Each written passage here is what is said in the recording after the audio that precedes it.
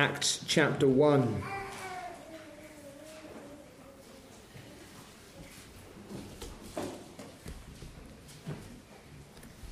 Let's pray again.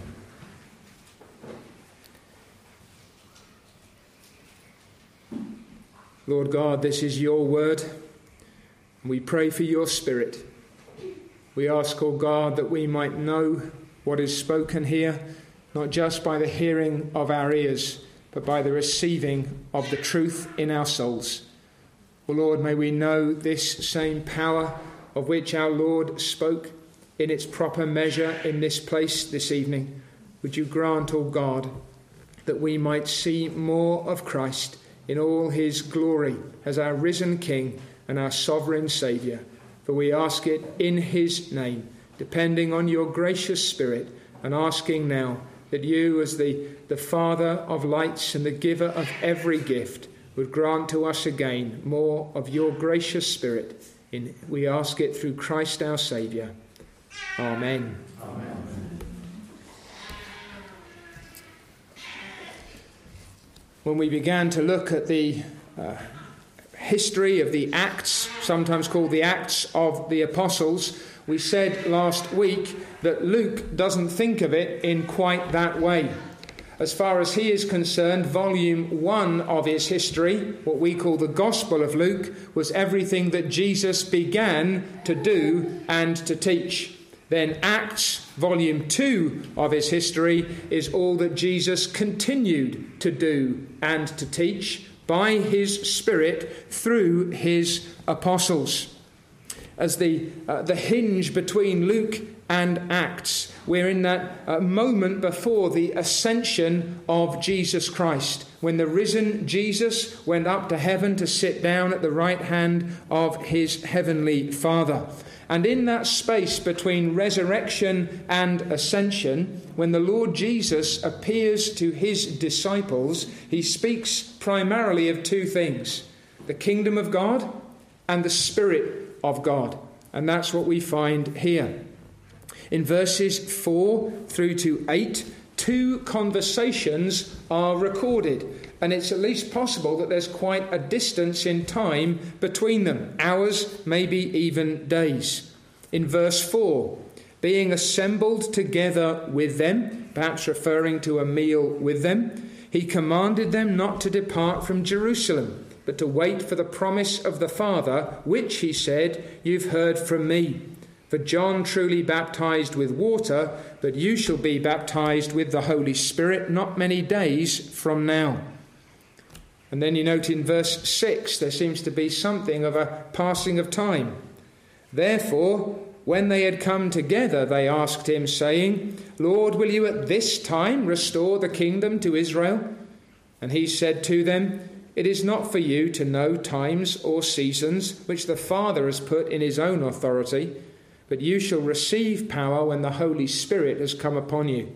And you shall be witnesses to me in Jerusalem and in Judea and Samaria and to the end of the earth. These two conversations begin with a command, go on with a promise. The second starts with a question and concludes with a rich answer. The command is there in verse 4, not to depart from Jerusalem, but to wait for the promise of the Father, which he said, you have heard from me. Now it's important for us again to understand the way that this holds over from what Luke recorded in his gospel. If you remember that as we come to the end of Luke 24, he commanded them that it was necessary for the Christ to suffer and to rise from the dead the third day, and that repentance and remission of sins should be preached in his name to all nations, beginning at Jerusalem.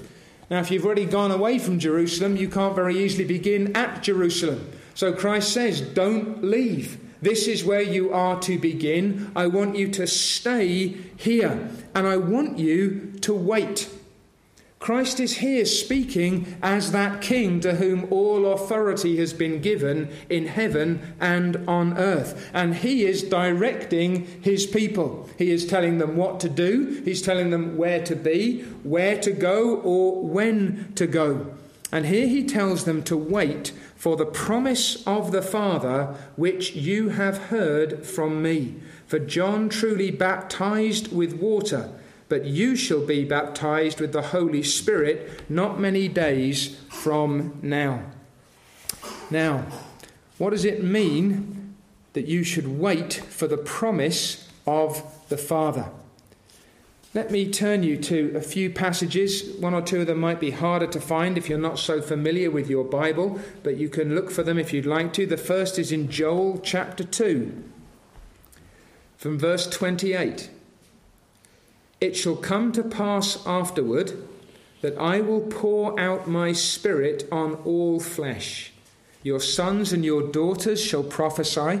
Your old men shall dream dreams. Your young men shall see visions.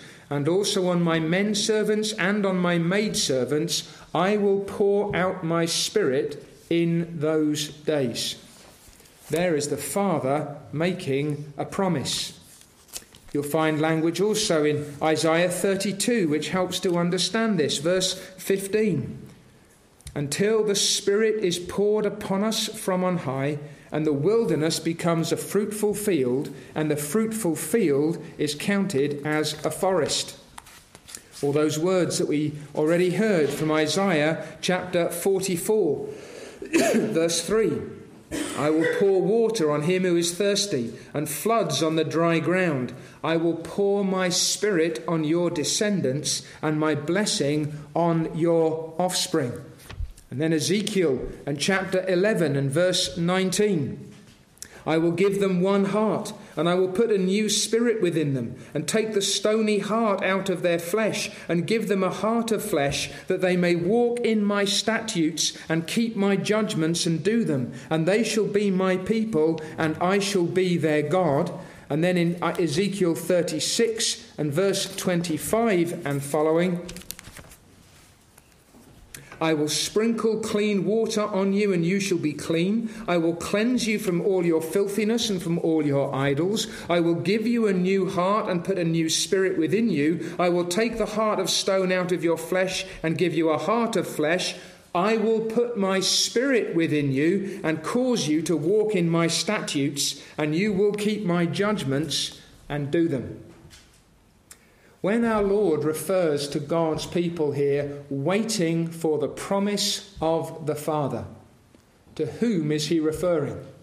Because it is a who, it is not a what. This gift is a person.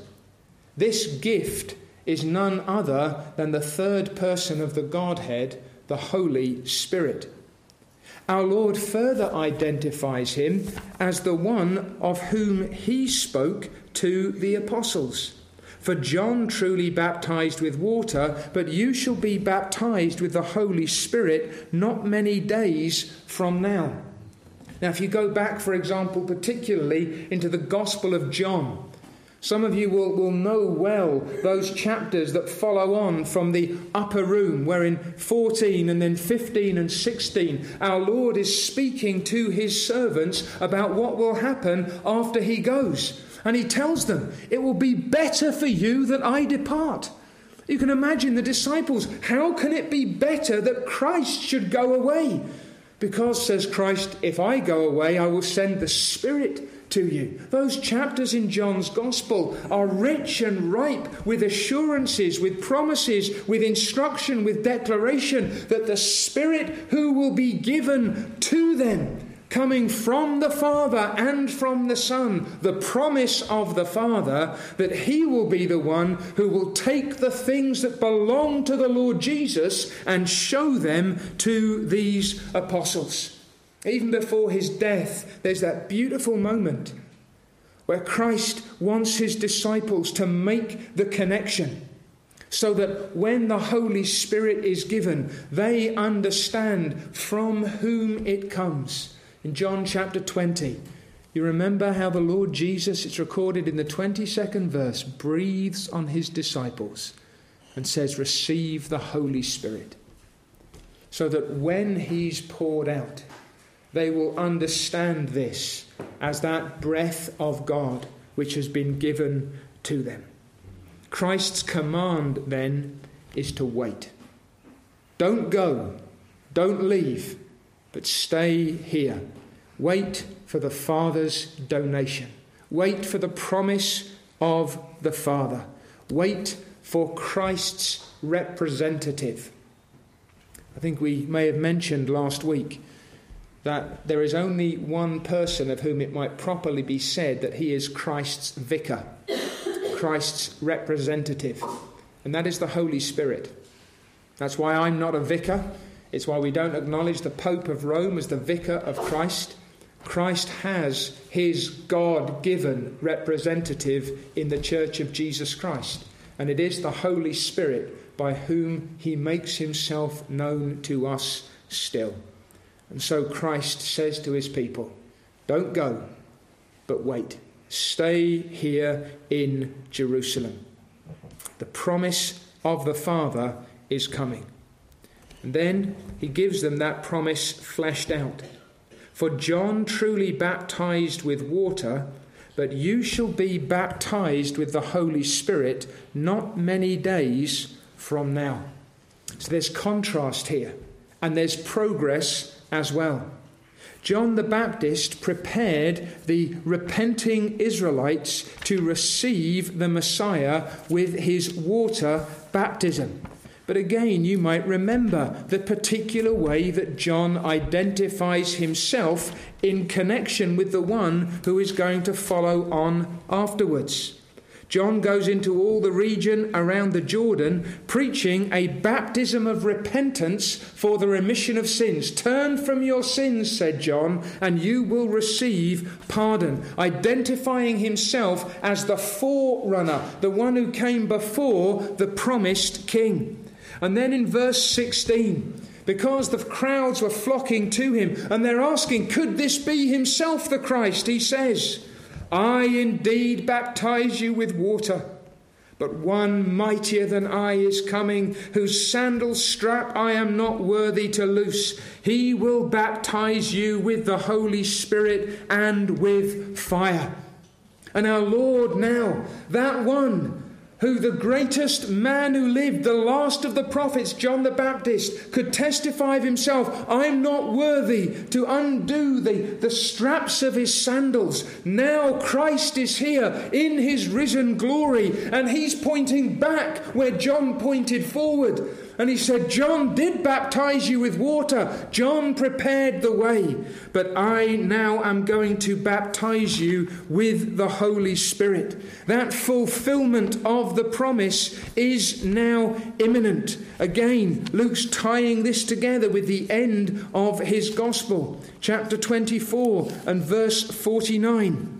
Behold, I send the promise of my Father upon you, but wait in the city of Jerusalem until you are endued with power from on high. That's the essence of this promise. This is Luke making sure Theophilus, the man to whom he's writing this, is joining up all the dots. You see how we're just picking up the end of that narrative, Theophilus, and this same reality is now moving forwards. You are going to be baptized, he says to his disciples, by the Holy Spirit not many days from now. So this is neither distant nor recurrent. One event is going to happen to these men, and it's going to happen before very long. They are going to be baptized with the Holy Spirit, and that is not far away. And there's a very real sense in which that act is the beginning of the last days. We are in the last days. Now, before you think I'm going to start some kind of prophetic rant, I hope you will understand, especially if you've been here for any length of time, what we've said before about this. That the last days are the period between the first and the second coming of Jesus Christ.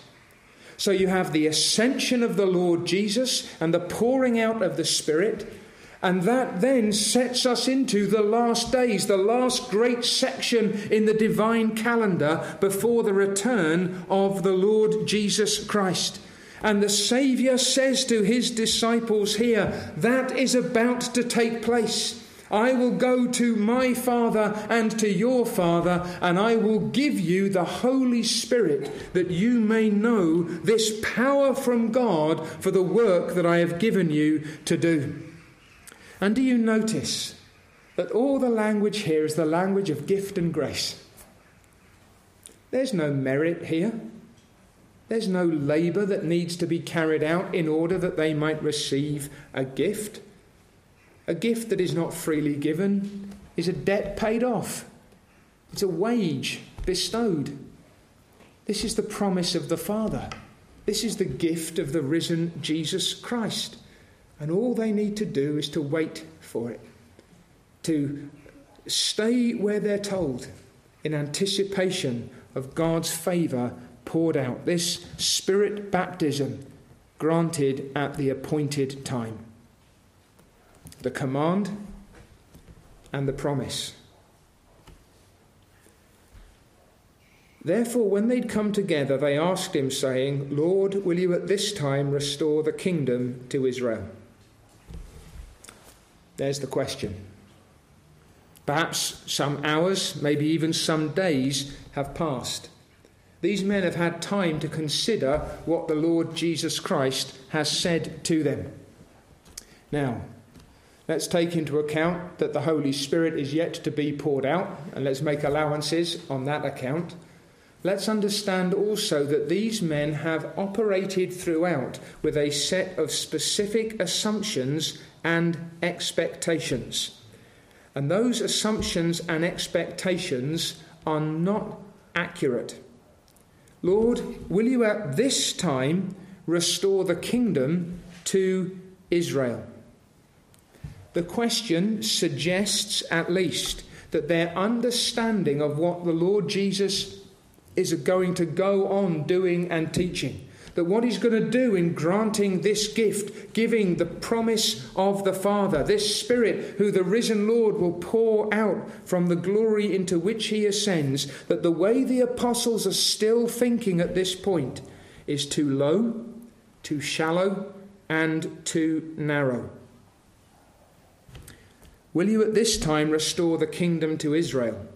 Suggests that these men see the kingdom of God as primarily political, as temporal, as national, as territorial. Now, it's fun to quote Calvin here. He may be a little bit too harsh, but Calvin on this says there are as many errors in this question as there are words. They've just got the wrong end of the stick. They're looking down and they're looking back. They have failed to understand what is taking place. Now remember, there have been times up to this point when the Lord has expressed a measure of holy frustration with his disciples. When he told them about the leaven of the Pharisees, and because we haven't brought any bread, he said, don't you understand? Or have I been with you so long, Philip, and you don't yet know that if you've seen me, you've seen the Father? Up to this point, these men seem to be still spiritually short-sighted. Now don't overlook how far they've come.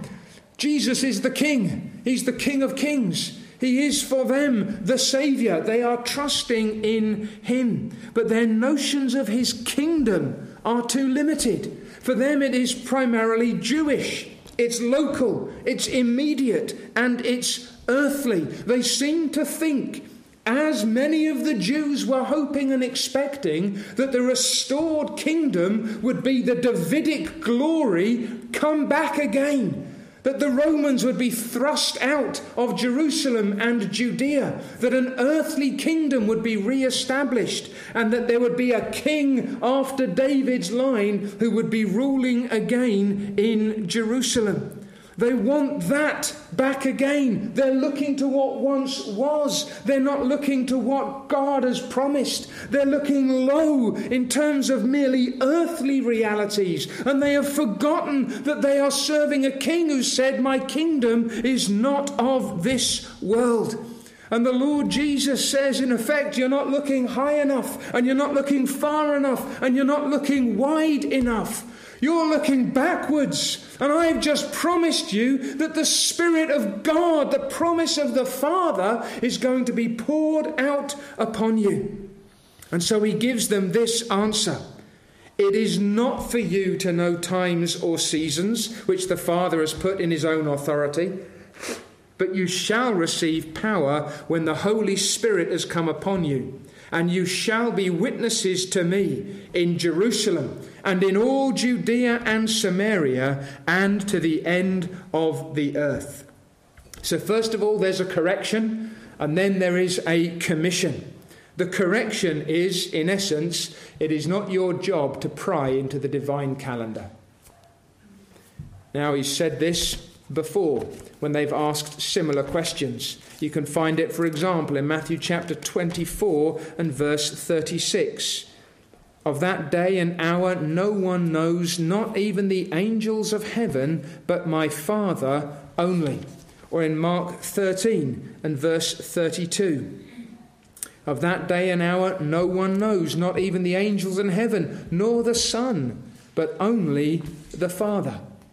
Our Lord has emphasized before that, to use the language of Deuteronomy 29 and verse 29, there are certain hidden things that belong to God. Some things have been revealed, and those we should take and we should trust and we should live in accordance with them. But some things are so hidden that even the incarnate Son is not aware of all the details. God has sovereignly but secretly decreed a timetable of salvation. And the Lord Jesus says in effect to his apostles, when God stops speaking, you shouldn't start guessing. Take what God has said and rest there. Do you think the Lord Jesus still needs to give this warning to his church? People love dates and times, don't they? People love speculation and imagination about what God will do next. Everything from the guy with the sandwich board who's walking around saying the end is nigh. Well, in the biblical theological level, that's true. You know, the next great event is the end. But so often it's, I've got a date. I've got a time. Let's calculate the seasons. Let's work out what the numbers mean. Let's look at the stars in the sky. Let's try and interpret all the symbols. And then let's try and arrange things. And you even end up with people sometimes doing fearful damage to their own bodies, sometimes even suicide itself, because they think that they're ushering in the end of things. Or you see people who are being duped by people who know that they can fool the foolish, so that they would say, you need to sell all your goods and invest them in this, and it doesn't matter because the world's going to end in a week anyway, except that it doesn't. Or people who sacrifice everything, not for a wise and good purpose, but under the false notion that somehow the world is going to end at a date that's been predicted by somebody based on something that cannot be known. My friends, give up on the times and the dates. If you're at all tempted to this kind of speculation or imagination, then let it go. God stopped speaking about this, and you need to not start guessing. We're in the same situation, really, as the apostles. We know that the end is coming. We know that Christ will return on the last day. But do you remember everything that the Lord Jesus spoke through those chapters in Luke that we're reading again in the Lord's Day morning services? You do not know when the Master will return. So live now as if it could be today. It could be 1,000 years from now. It could be less than 1,000 seconds from now. It could be before this sermon is over. It could be long after all of us have been laid in our graves. Does it matter? Not to us. because we know what we're to do today. We know what we need to do tomorrow. We have been given God's marching orders, and so were the apostles. It is not for you to know the times and seasons which the Father has put in his own authority. Brothers and sisters, we can leave those safely with the God to whom they belong. He knows, he is wise, he is good, he is faithful. That is his business, and the hidden things belong to God. But you, there is something for you to do. Leave speculation and imagination, says Christ to his apostles, and give yourselves to action. You shall receive power when the Holy Spirit has come upon you, and you shall be witnesses to me in Jerusalem and in all Judea and Samaria and to the end of the earth. You want it all now. You're expecting that within perhaps a few days or weeks or months, Christ is going to be raised up as some earthly king, and the Lord will restore the kingdom to Israel. And the Lord Jesus says, God's timing for the establishment of his kingdom on earth, the return of the Christ, that's his business. You are living in the space between, and in the space between, power will be given to you, a work is granted for you, and you need to understand the range and the scope of what I'm giving you to do. You shall receive power when the Holy Spirit has come upon you. You have a work to do, Christ says to his disciples, which only the Holy Spirit in you will enable you to accomplish. You cannot do this in your strength.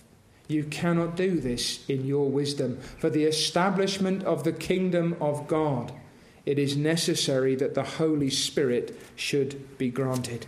And that's what carries us back to that promise of the Father.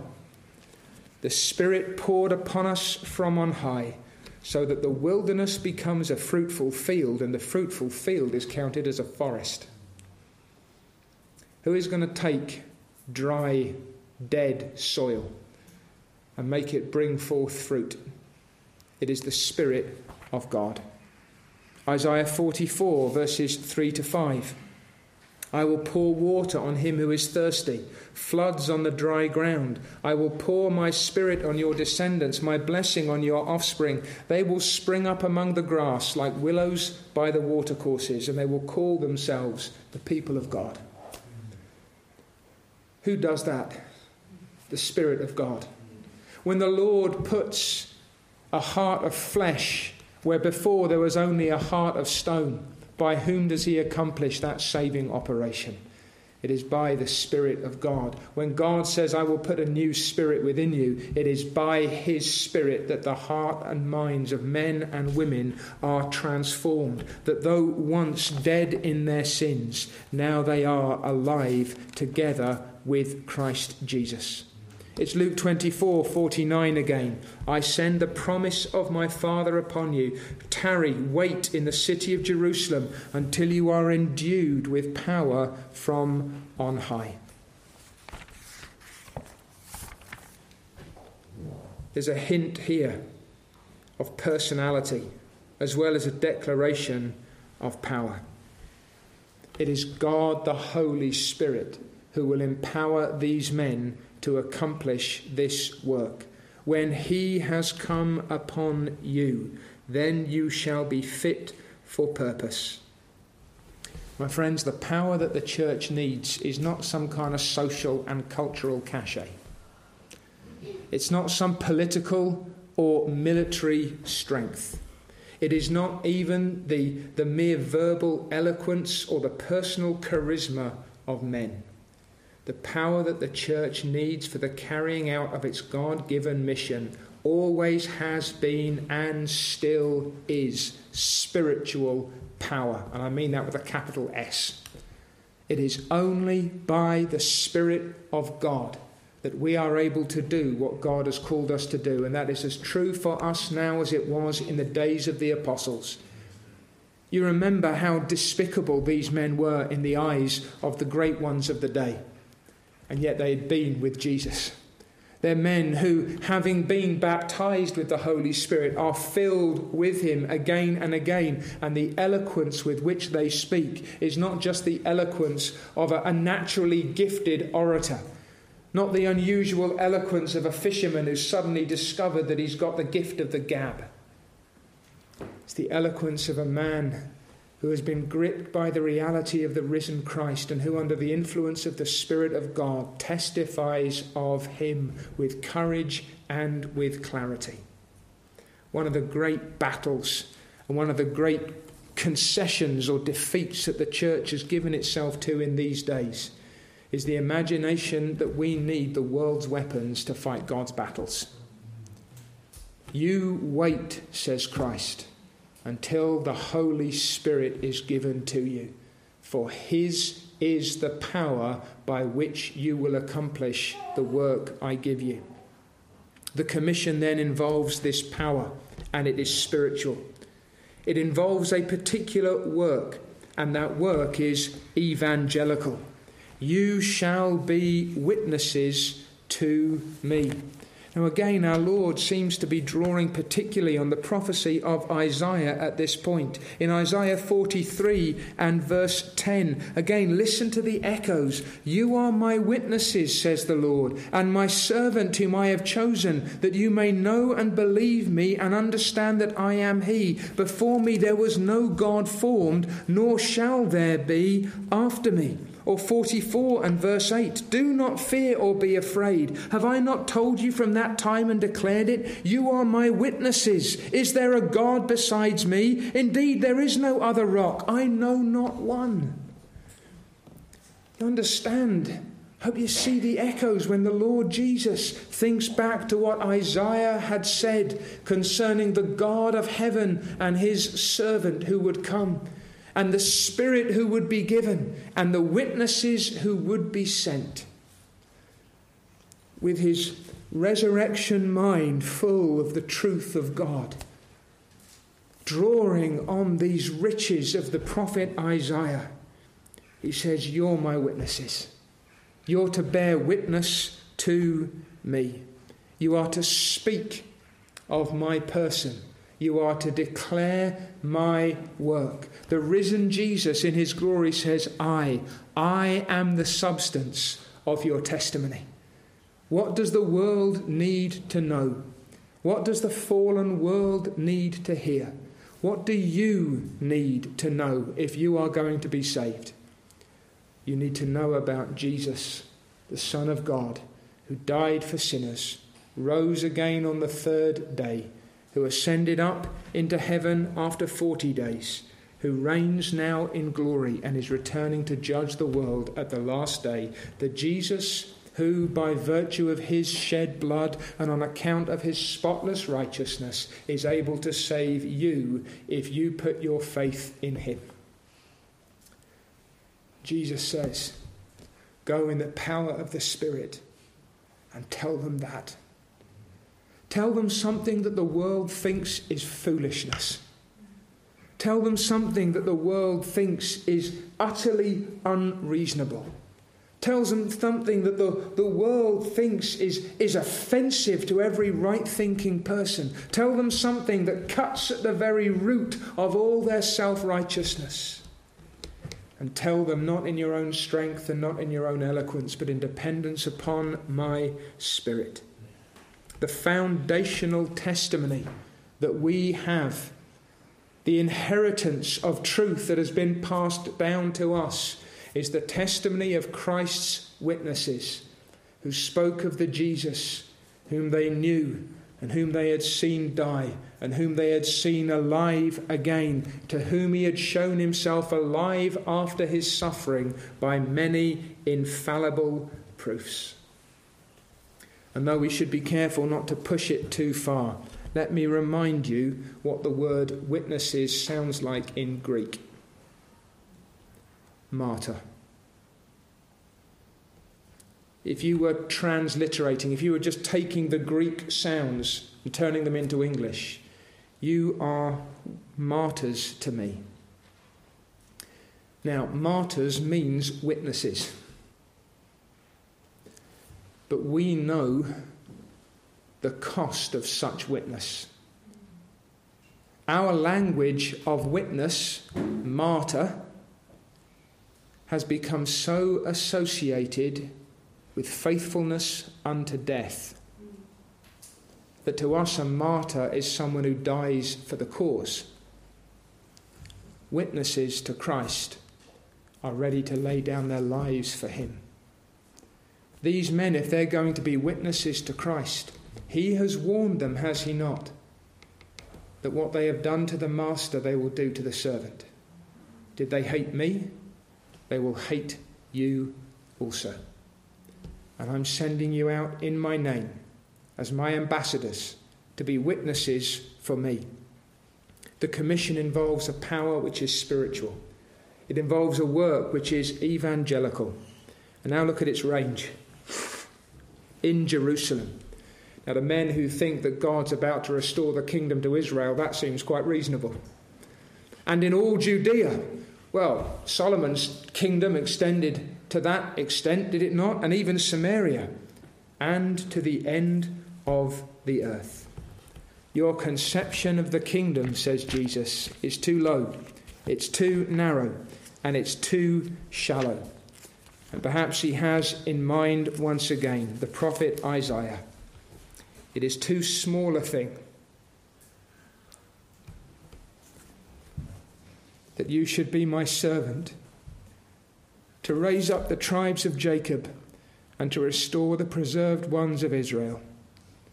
I will also give you as a light to the Gentiles, that you should be my salvation to the ends of the earth. My friends, we are the recipients of that promise. We are the inheritors of that grace. Start in Jerusalem. Is there no grace in that? Start with the men who put me to death. Start with those who bayed for my blood. Start with the priests and the Pharisees and the scribes. Start there and tell them that whoever believes in Jesus as the Christ of God will know the forgiveness of all their sins and the grant of life everlasting. Then go through all Judea and Samaria. Go even to Galilee of the Gentiles. Go to those rotten, stinking Samaritans who you think don't even count. So that for Jews, when they passed back from Samaritan or Gentile territory, sometimes they felt the need for a ceremonial washing to get the filth of where they'd been off their skin.